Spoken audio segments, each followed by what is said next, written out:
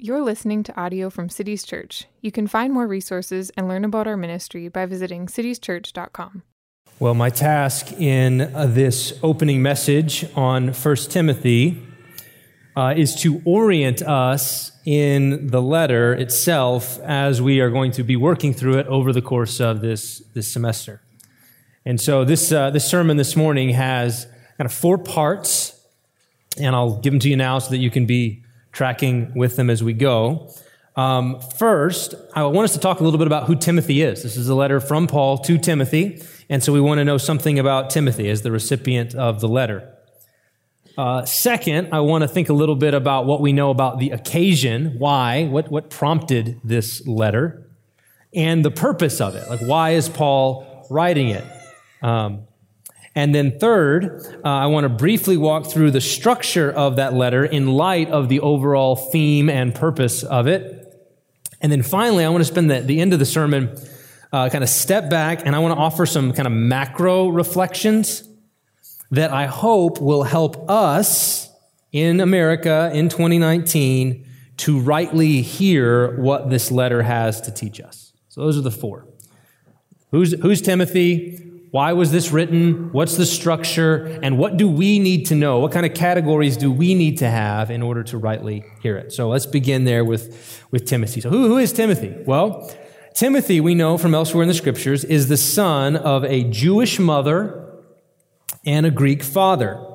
2 Timothy tells us that his mother and grandmother both taught him the word of God when he was a child. It's possible that Timothy's family came to faith in Jesus during Paul's first missionary journey. We actually first meet Timothy in the book of Acts in chapter 16. And what we're told there is that Timothy is this young, well-respected disciple at Lystra. And the disciples there commend him to Paul, and Paul is so impressed with him that he takes him on as a kind of apprentice. And so he travels with Paul. He becomes his traveling companion. Because he has a Greek father, Timothy had not been circumcised, but because Paul will be ministering among Jews and doesn't want to give offense, he has Timothy circumcised before he begins the ministry. And then what we see in the New Testament is that throughout Paul's ministry, Timothy is basically Paul's right-hand man. Everywhere he goes, Timothy's often with him. Or Timothy is sent ahead of Paul to a place. I'm going to send Timothy before I come, and Timothy's going to bring a letter, maybe the letter that he's sending, and it's a letter of encouragement or exhortation. Or sometimes Timothy is left behind after Paul leaves in order to continue the ministry there. So, for example, Paul sends Timothy to Thessalonica to exhort them during a time of affliction. He hears about affliction there, and he says, I need to send somebody. Who am I going to send? Timothy, 1 Thessalonians 3. He sends Timothy to the Corinthians to remind them of Paul's way of life so that the Corinthians can imitate it. That they've forgotten. Paul thinks, you've forgotten what I'm like. I'm going to send Timothy to remind you so that they can imitate Paul as he imitates Christ. And then, of course, there's the clearest passage about Timothy in the Bible, which is in the letter of Philippians. Here's what Paul says in Philippians 2.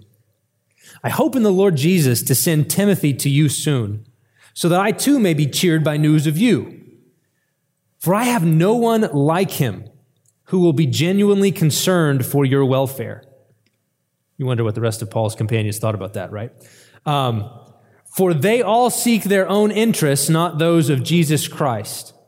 But you know Timothy's proven worth, how as a son with a father he has served with me in the gospel. I hope, therefore, to send him just as soon as I see how it will go with me, and I trust in the Lord that shortly I myself will come also. And so you hear those key descriptions, right? No one like him, genuinely concerned for the good of others, has proven worth, and like a son to Paul in the gospel. Timothy is Paul's most trusted ministry companion, and based on certain exhortations in 1 and 2 Timothy, we learn a few more things about him, or at least we speculate. These are more speculative. He may have been a little bit timid. Paul has to tell him in 2 Timothy, like, hey, don't be timid. Have courage. You've got the gift of God. You need to fan it into flame. Don't be timid. It's possible that he is self-conscious about his youthfulness. He's young. So in this letter, Paul's going to say, don't let people look down on you because you're young. Set an example, even for older people. And so he may have been self-conscious about his youth. He may have had some health issues. Paul has to tell him, don't take a little wine for your stomach. You need to settle that thing. So there have been some health issues. But whatever bodily or personality weaknesses Timothy may have had, Paul never stopped trusting him to be his messenger and representative. And now one more note about the recipients of the letter. So this is a letter to Timothy, and we might think, oh, this is like we're reading someone's private mail, but that's not the case. The end of each one of the pastoral epistles, 1 Timothy, 2 Timothy, and Titus, while they're all addressed at the beginning to Timothy or Titus, an individual, the end always ends with, grace be with y'all, which is how we translate it in the Texas Standard Version. Grace be with y'all. It's plural, okay? So it seems as though the expectation is that while this is a letter to Timothy, this letter would have been read to a congregation. So Paul's saying, Timothy, this is what I want you to do, but he's writing it in such a way that he expects the people to hear Paul's charge to Timothy and therefore Paul's call to them. So this is a corporate, a public letter. Second big issue, second section here. Why is Paul writing it? What's the occasion? What's the purpose of this letter? Well, it's likely written at the end of Paul's life after the end of the book of Acts. Okay, so in the book of Acts, we end with Paul in prison in Rome. This is likely written after that. It seems likely that Paul was eventually released from that Roman imprisonment in Acts 28, did a little bit more ministry, was rearrested, and that's when he was martyred under the Emperor Nero. So there's this window of time where Paul is no longer in prison in Rome, but is able to do some more ministry. So scholars try to put together what we see in Acts with what we see in his letters. Here, Timothy has been left at Ephesus to deal with the presence of false teachers among the Ephesian churches. So there's these false teachers there in Ephesus. And we get a glimpse of this situation in Paul's words in Acts 20. So Acts 20, Paul is about to go to Jerusalem. He knows he's going to be arrested, and he gathers up the Ephesian elders, and he says, I want to exhort you one more time before I go. I think I might die. I don't know what's going to happen, but I'm probably not going to see you guys again, so I got something to say. And this is what one of the things he says, Acts 20:28.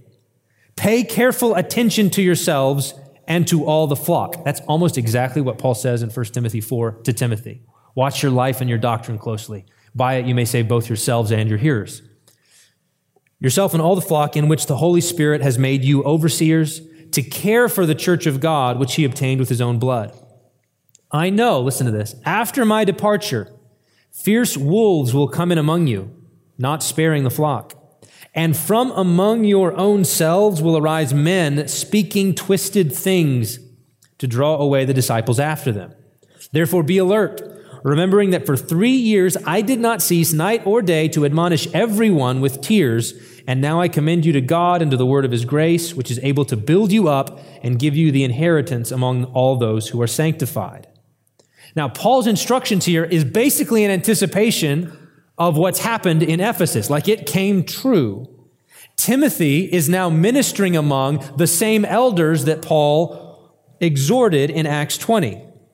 And Paul is exhorting Timothy to fight those wolves that he said would come and equip the church at Ephesus, and especially the elders of that church, to resist this false teaching that's arisen among them.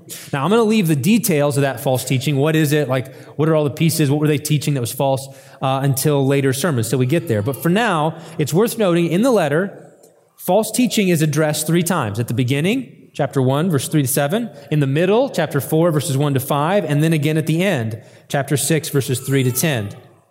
So why is Paul writing this letter? Because the false teaching he was concerned about has now shown up, and he wants Timothy to address it. But the aim of the letter seems to be broader than simply resist false teachers. By the time that Paul is writing this letter, the Church of Jesus Christ has been in existence for about 30 plus years. So this is like 62 maybe when Paul's writing this.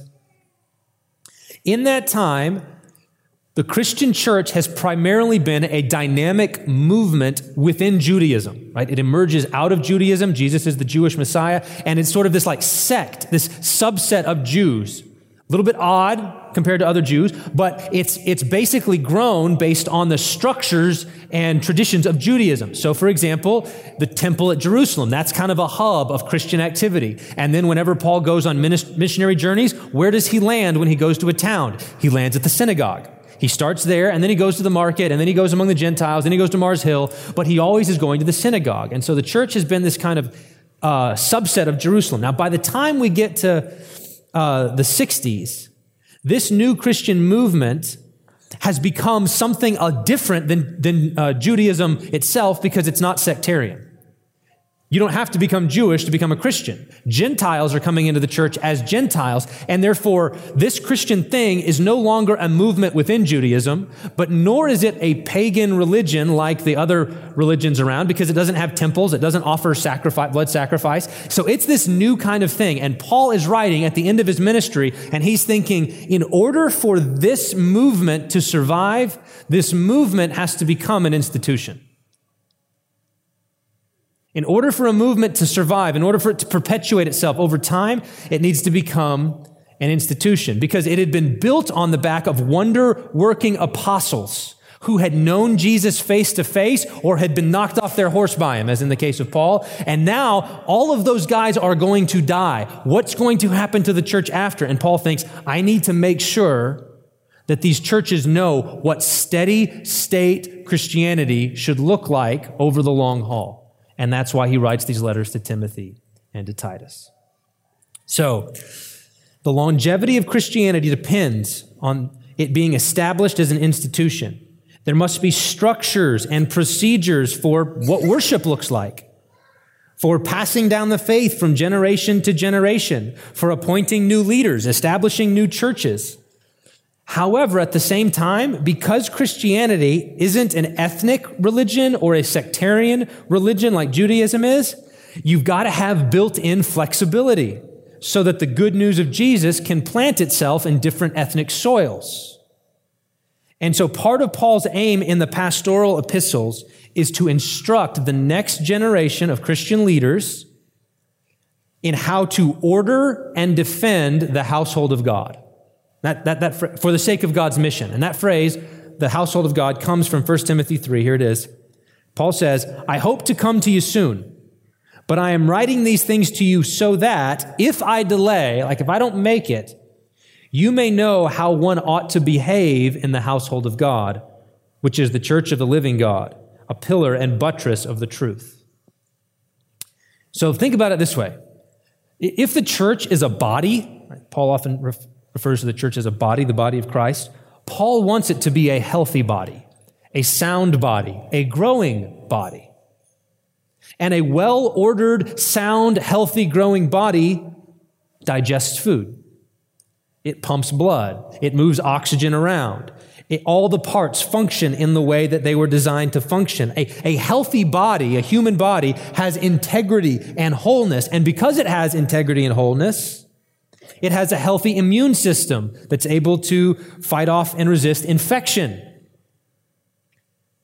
So, using that analogy to think about the household of God, Paul wants a church with integrity, with wholeness, where all the parts are functioning properly, that's able to resist infection, all so that the body can do what bodies ought to do, namely, accomplish the work God has given it, fulfilling the mission of God in the world. So, in other words, here's the theme of 1 Timothy as we're going to be exploring it. Paul is exhorting Timothy to put God's house in order. That's the title of this message. Putting God's house in order for the sake of God's mission. And as we work through the book, I want you to notice how, this is really important, just keep this in mind as we're reading through, how Paul expects Timothy to do this. So you think about this. There's false teaching at Ephesus. There's predatory false teachers and heretics. They've arisen from their own ranks. They're derailing the mission of God. They're being divisive. There's useless speculation, false asceticism, demonic teaching, irreverent babble. They just jabber about stuff all day long that doesn't matter. And Paul's way of addressing this is exhorting Timothy first about Timothy's own holiness, about Timothy's own conduct. So he says things like, don't let him look down on you because you're young. Set an example for all the believers. Watch your life and your doctrine closely. Flee immorality. Guard the deposit entrusted to you. So I want to help this church get ordered. Timothy, put yourself in order first. And then, Timothy, not just yourself in order, Timothy has to ensure that the elders of this church, who are basically the immune system of a congregation, that's what elders are. They're the immune system of a congregation that ensure its integrity and wholeness and fight off infection. They have to be godly men who love the truth, sober-minded, respectable, self-controlled, not quarrelsome or covetous, men who manage their own households well so that they are qualified to put the house of God in order. Leaders protect sheep from false teaching first by their own godly, stable, sober-minded conduct and way of life, out of which they then teach and exhort and persuade. And this teaching and this exhortation, flowing out of a godly and stable church leader, orders and structures the relationships in the church as a whole, so that the church is not derailed by ungodliness or false teaching or division. But instead, the church worships God rightly and serves one another faithfully and seeks the good of the cities so that God's mission is accomplished in the world. That's why we're studying this book. We want to be exhorted like the church at Ephesus so that we can have this house here, this city's church house, needs to be in order, well ordered for the sake of God's mission in the world. So now let's briefly look at the structure of the letter before I back up and think about some macro stuff. Here's a brief overview of where we're going to be going. I've already mentioned this opening section where Paul says there's false teachers and he charges Timothy to address the issue. And then in chapter 1, verses 12 to 20, he reflects on his own calling and ministry and the salvation that he has as the chief of sinners. And then Paul turns to the various issues in play. And in chapter 2, the first issue is the corporate worship of the church. And that includes teaching on how the church should relate to the governing authorities, to kings and princes. Like, how should we as Christians relate to them? So Paul wants to connect church and state. What's the place of men and women in the corporate worship gathering? Like, how should men and women orient to each other and orient to the corporate worship gathering? We'll get instruction about that. And in that, Paul tailors his exhortation to men and to women based on specific tendencies in men and in women. Then he brings up another issue. Paul deals with church organization. Chapter 3, he focuses on church leadership, and he gives us the qualifications for elders and for deacons. In chapter 4, he presses on the particular false teaching in Ephesus, and he exhorts Timothy personally about how Timothy ought to live and conduct himself in light of it. How should he help these churches resist demonic teaching? Fourth, in chapter 5, he addresses various relationships in the church as a whole. So he talks about older men and older women and younger men. He talks about the place of widows in the congregation. This is apparently an issue at Ephesus.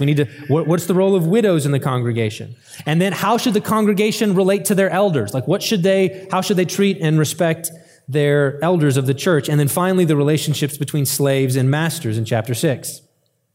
And then the last issue that he addresses in chapter 6 is the issue of wealth and money. Apparently, Ephesus has a number of wealthy Christians. And they need to be taught how to avoid the pitfalls of having wealth, but also not rejecting wealth, but using it for the sake of God's kingdom. And throughout the letter, here's the sort of things that you should be watching for.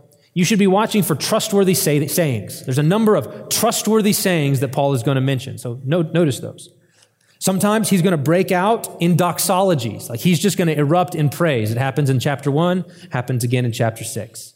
He's going to offer these short summaries of gospel truth, just really tight, compact. This is the foundation of our faith. This is who Jesus is. We'll get those in chapter 2 and in chapter 3 and in chapter 4. He's going to talk about the way that these various institutions of society relate to one another, the church and the family and the church and the state. He repeatedly is going to emphasize godliness. There's a word, the word godliness appears, I think, 1, 2, 3, 4, 5, 6, 7, 8, 9 times in the letter. It's just a recurring theme in various settings, various contexts, just godliness, godliness, godliness, godliness, godliness. And he repeatedly emphasizes the connection between godliness and sound teaching.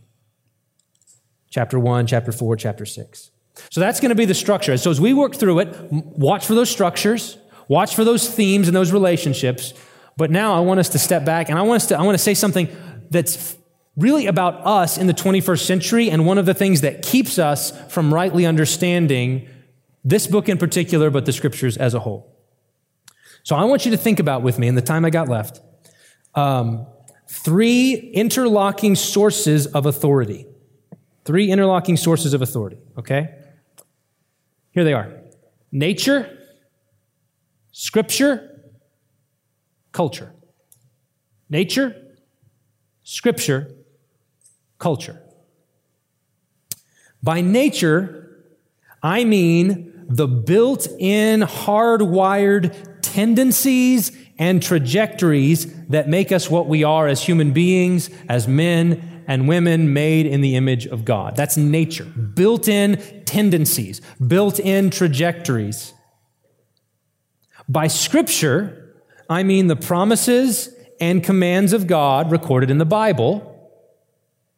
And by culture, I mean customs and traditions in particular times and places. So things like hot dish in Minnesota. That's a custom, okay? Or holidays. We've been celebrating Christmas. This is Epiphany. Or removing your hat when you go indoors, or at least when you go indoors in a church, someplace respectful or something like that. It's a custom. Not a universal custom. This is particular times and locations. Or sending Christmas cards. That's a custom. That's a tradition. So natural tendencies, nature, it's just there. Like, you obey nature the way objects obey gravity, okay? You don't have to think about it. It just is. It just emerges. It's just nature is there and is real. Scripture, well, we obey commands and we believe promises. There's actions that we do. And then what about customs? Well, customs are tricky, okay? Customs are tricky because you don't exactly obey customs. It's not like there's a rule that says you must send Christmas cards. Although some of you guys are like, my wife kind of acts like there is, right? And that's the thing about customs. That's the thing about customs is they exert a certain kind of social pressure, but it's not a law. Okay? And so we want to think about how do nature and Scripture and culture relate. So we respect, we honor customs, but we don't exactly obey them. Now, these 3 authorities are often interwoven. A pastor friend of mine relates customs and nature this way. He says, a custom is a prudential application, a wise application of a natural law principle in a concrete setting. So you hear 3 things there, okay? So beneath customs is some kind of principle of nature, some kind of tendency that every human being has. But a custom is an application of that principle, that tendency, in a particular time and place. So let me just try to make this a little more concrete. Okay, take honoring your parents, okay? Honoring your parents is a natural law principle. It's just baked into the cake. It's a part of human nature. How God built us. There is a built-in tendency of children to respect and obey their parents. Now, I know that there's sin that derails this, but the principle is still there, even despite the rebellion. Now, because of human rebellion, Scripture, that's nature, tendency to honor parents, Scripture comes in because of human sins, and it doubles down on it. It ratifies it. It clarifies it. So you get the 10 Commandments, honor your father and mother. New Testament, Paul says, children, obey your parents in the Lord. This is right. So there's a tendency, and then Scripture, because of sin, has to clarify and reinforce it, and then culture gives expression to this natural and biblical obligation in particular customs that vary from time to time and place to place. So let me get even more concrete, and I'll widen out from honor your parents just to honoring people who are older than you. This is just honoring elders in the sense of older people. That's a natural tendency. It's natural and normal for younger people to honor and respect older people. It's just nature. And Scripture reinforces this, like in 1 Timothy 5, chapter 1. It's reinforced. But there might be different customs that express that honor. For example, if you go around, how many of you, when you were growing up, if there was an adult, you referred to them as Mr. or Mrs. last name? So Mr. or Mrs. Rigney. Raise your hand if that's you. Bunch of you. How many of you either grew up or are now teaching your children to address adults as Mr. or Mrs. first name? Mr. Joe, Miss Jenny, okay? Number of you? I can see a couple hands there, okay? So there's varying customs. Both cases are designed to communicate honor. You don't just use first name for adults. You use Mr. something, but the something differs from culture and time and place, okay? The same thing might be true about pastoral titles. Some places you go, and it's going to be Reverend, right? It'd be Reverend Rigney. Here, it's Pastor Joe. So it's the title plus a first name, but it could be Pastor Rigney at other places. I know churches where it's brother. They don't do pastor, they do brother. So it's Brother Billy or Brother John, okay? Southern Baptist, right? That's where I grew up.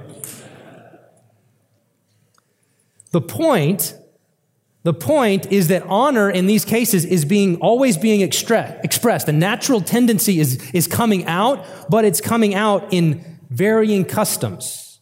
You could think about this in other ways. We're supposed to honor authorities, but are you supposed to honor them by bowing, by saluting, by kneeling? What's the appropriate way to honor leaders? Well, that depends on the concrete location and setting. How do you salute?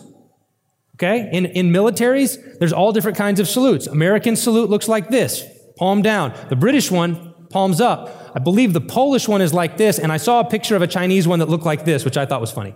But that's just because it's not normal to me. That's not our custom. We're used to this, and it looks strange, but in all those cases, the attempt is to show respect to superior officers, but the customs vary. Same thing, let's think biblically for a second. Paul closes 4 of his letters, 1st, 2nd Corinthians, Romans, and Thessalonians, with an exhortation. Greet one another with a holy kiss. Greet one another with a holy kiss. Now, this is a biblical exhortation to express a natural affection through a particular custom. Do you follow that? It's a biblical exhortation, that's Scripture, to express a natural impulse, natural affection, that's nature, through a particular custom, a kiss. In our culture, we attempt to express the same affection, but with a different custom. Maybe a hug, or maybe a smile and a warm handshake, right? That's how we express that same natural affection. It's a different custom, same principle. Okay. Now, the Bible refers to traditions and customs all over the place. For example, customs can just be individual habits. Like Jesus, whenever he goes into a town, it was his custom to go to the synagogue. Just habit. So you become accustomed to something. It's your habit. Or they could be communal. So when we were just doing the Advent series in Luke chapter 1, it was the custom of the priesthood to select who's going in by lots. Like everybody, you get I don't know exactly what, is it dice? Is it the little straws? I don't know what exactly it would have looked like, but some method of choosing who's going in. And Zechariah drew it. It was the custom of some Jews to take a yearly trip to Jerusalem on Passover. And Jesus' family does this in Luke chapter 2. The Jews have burial customs. They wrap the body in a certain way. They anoint them in a certain way in John chapter 19. Paul is accused of attempting to change the customs of Moses in Acts chapter 15 and 21. He's also accused of advocating non-Roman customs in Acts chapter 16. Customs can be things like legal practices, like due process. That's a custom. It varies from time and place. There's always usually some kind of due process, but what it actually looks like in Rome versus America is going to be different. Similar with tradition. Paul tells the Corinthians, maintain the traditions that I taught you. He tells the Thessalonians, stand firm in the traditions that I brought you. 2 Thessalonians 2. Keep away from people who don't keep these traditions. At the same time, traditions can go wrong. They can be used wrongly. Remember we were going through the book of Mark. We got to Mark 7, and what had the Pharisees done? They had taken their traditions, which were just fine, but they'd elevated them above God's law as expressed in nature and culture. They had nullified the word of God by their traditions. And so the problem was not that they had traditions, it's they elevated human traditions above natural law and biblical law. Now, what does this have to do? Why am I saying this to 1 Timothy? Well, a key aspect of customs is propriety or fittingness, right? If you've ever said, that ain't right, you've been operating with some notion of propriety and fittingness, okay? If you've ever looked at something and go, that ain't right, okay? And you're like, it's not they're breaking a law, but it just ain't right. You're saying, that doesn't fit. Those things don't go together. Something is off, and you're using the category of fitness. Well, customs express natural principles, and so there ought to be a fitness, a propriety between the natural law principle, whatever that tendency is, and the custom. In 1 Timothy chapter 2, Paul uses the word proper. He says this, women should adorn themselves in respectable apparel. Respectable would be another good custom word, fittingness word. With modesty and self-control, not with braided hair and gold or pearls or costly attire, but with what is proper, there's the word, for women who profess godliness, namely with good works. So notice there's a propriety between good works and the profession of a godly woman, and there's an impropriety between a profession of godliness and immodesty or ostentatious dress. Okay, and notice that Paul gives concrete examples there as well that fit his time and place that we need to consider. So drill in a little bit more. Proverbs, fitness, this is fitness. Proverbs 26, think this, trying to get you the category so you have it in your head. Like snow in summer, and you're like, Minnesota, we've been there. Like snow in summer or rain in harvest, so honor is not fitting for a fool. Okay? Like snow is out of place in summer. It doesn't belong there. It doesn't fit. That's fitness. There's no law, right? There's no law that says you can't have snow in summer. Like we get it. Sometimes it happens. Like I remember like May 1st, like there was a snowstorm one time here and it was just like, are you kidding me? Right? It's out of place. It's out of place. And now you know how to apply the proverb.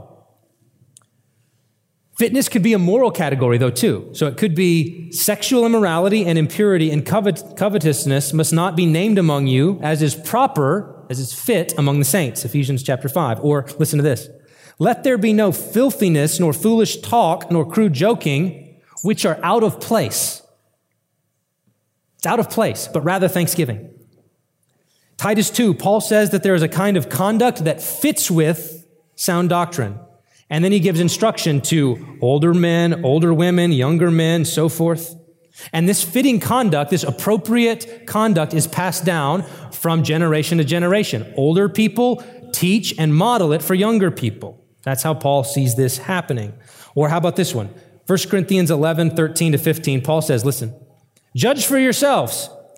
Is it proper for a wife to pray to God with her head uncovered? Does not nature itself teach you that if a man wears long hair, it is a disgrace for him, but if a woman has long hair, it is her glory? Now, I know that's a confusing and controversial passage. I just want you to hear the categories that Paul is using to make it. So, you have, this is scripture in which Paul appeals to nature in order to get at what is culturally proper. Scripture appealing to nature to get to what is proper. Okay? And I bring these categories to your attention because we really struggle with this in the modern world. This is a challenge to us. Why? The authority of customs and culture is difficult. For one, because we in the modern world have been exposed to so many different ways of doing it, different cultures all over the place, we conclude that it's just arbitrary. It's just arbitrary. Who's to say which is the correct way to salute? Or the proper form of address? Or whether we should wear hats indoors? So we rightly recognize that there's a difference between nature and Scripture on the one hand and culture on the other. We say there's a difference. That's true. And then we wrongly conclude that culture is just relative. It doesn't have any binding force upon us, which isn't true. So it's like in the modern world, what we want clear and absolute laws. And if we don't have clear and absolute laws, it's total unmitigated freedom and you can't tell me what to do at all. If we think if something is culturally conditioned, anything goes. In other words, when it comes to customs, traditions, and cultures, Americans are highly individualistic and highly relativistic. We often substitute fashion for custom. And fashion is an individual choice based on what's available at the market. So we choose what we do based on, it's a grab bag. It's an individualized, I want to do this, I want to do that, I want to do this. That's how we operate. As opposed to customs, which are communal and last for a long time. Second factor, why is it difficult? It's mobility. This is something we have to think about. Mobility makes this really hard to do customs well because customs require stable communities. Okay? You don't get customs if you don't have stability. Communities where people are born, grow up, live in, and die in the same place, doing the same thing that their grandparents did, passing on the customs of their people from generation to generation. A highly mobile society like ours militates against custom and tradition because people are always moving in and out. And because groups tend to segregate by age, just looking around this room, right? Groups tend to segregate by age. Just some gray hairs here. We're grateful for all of you, all 5 of you. No, there's more than that. There are more than that. I see you. But we segregate by age, and it makes it difficult because customs and traditions are handed down older to younger. Finally, customs don't behave like commands. For them to work, you have to have a lot of corporate buy-in. You have to have corporate approval. And so that means they're informally enforced, not law enforced. That means there's social pressure and there's social stigma. And modern people do not like social stigma. We do not like to put pressure on people to do something like social pressure. Or at least we think we don't, right? Now, the reality is it's natural for us to do this. And we find all sorts of ways to put pressure on people. Even though we would say, I don't want anybody to feel bad about not doing it the way I do it. We still do, okay? But it's complicated. It's complicated for us. So I'm just introducing these categories because we'll see them in 1 Timothy. Men and women in the church in chapter 2. Paul is going to give us biblical commands. He's going to root them in nature, in God's design for men and women. And he's going to identify some cultural expressions of those things in his own day. And we have to be able to disentangle them and understand it for ourselves. Same thing is going to happen in the qualifications for elders and deacons, in his exhortations about training in godliness, in his instructions about widows, in his exhortation to slaves and masters. All of these involve nature and scripture and culture, and we've got to be able to distinguish and rightly relate them in order for us to obey the scriptures. We need to be able to see the reasons beneath the rules. Like there's reasons under this, not just arbitrary, there's reasons, so that we don't think that it's all arbitrary and anything goes. And we also have to see the difference between nature and Bible and culture so that we don't think we have to do it in a particular cultural way or we're being disobedient. That sounds complicated and confusing, I know. I spent a long time on it because it's important. It is complicated. Distinguishing and connecting nature and scripture and culture takes maturity and it takes work. And we, as pastors, we want you to join us in this work. We won't be able to understand the scriptures or to rightly apply them if we don't grow in our ability to work within these categories. Now, I'm going to mention this now. In the sermon manuscript, what's going to go up online, I'm linking to a sermon series by a pastor friend of mine named Stephen Wedgeworth on 1 Corinthians 11, which is that passage I read about head coverings. Okay, very confusing passage. It's like a 4-part sermon. He's preaching through 1 Corinthians, 4 sermons on that.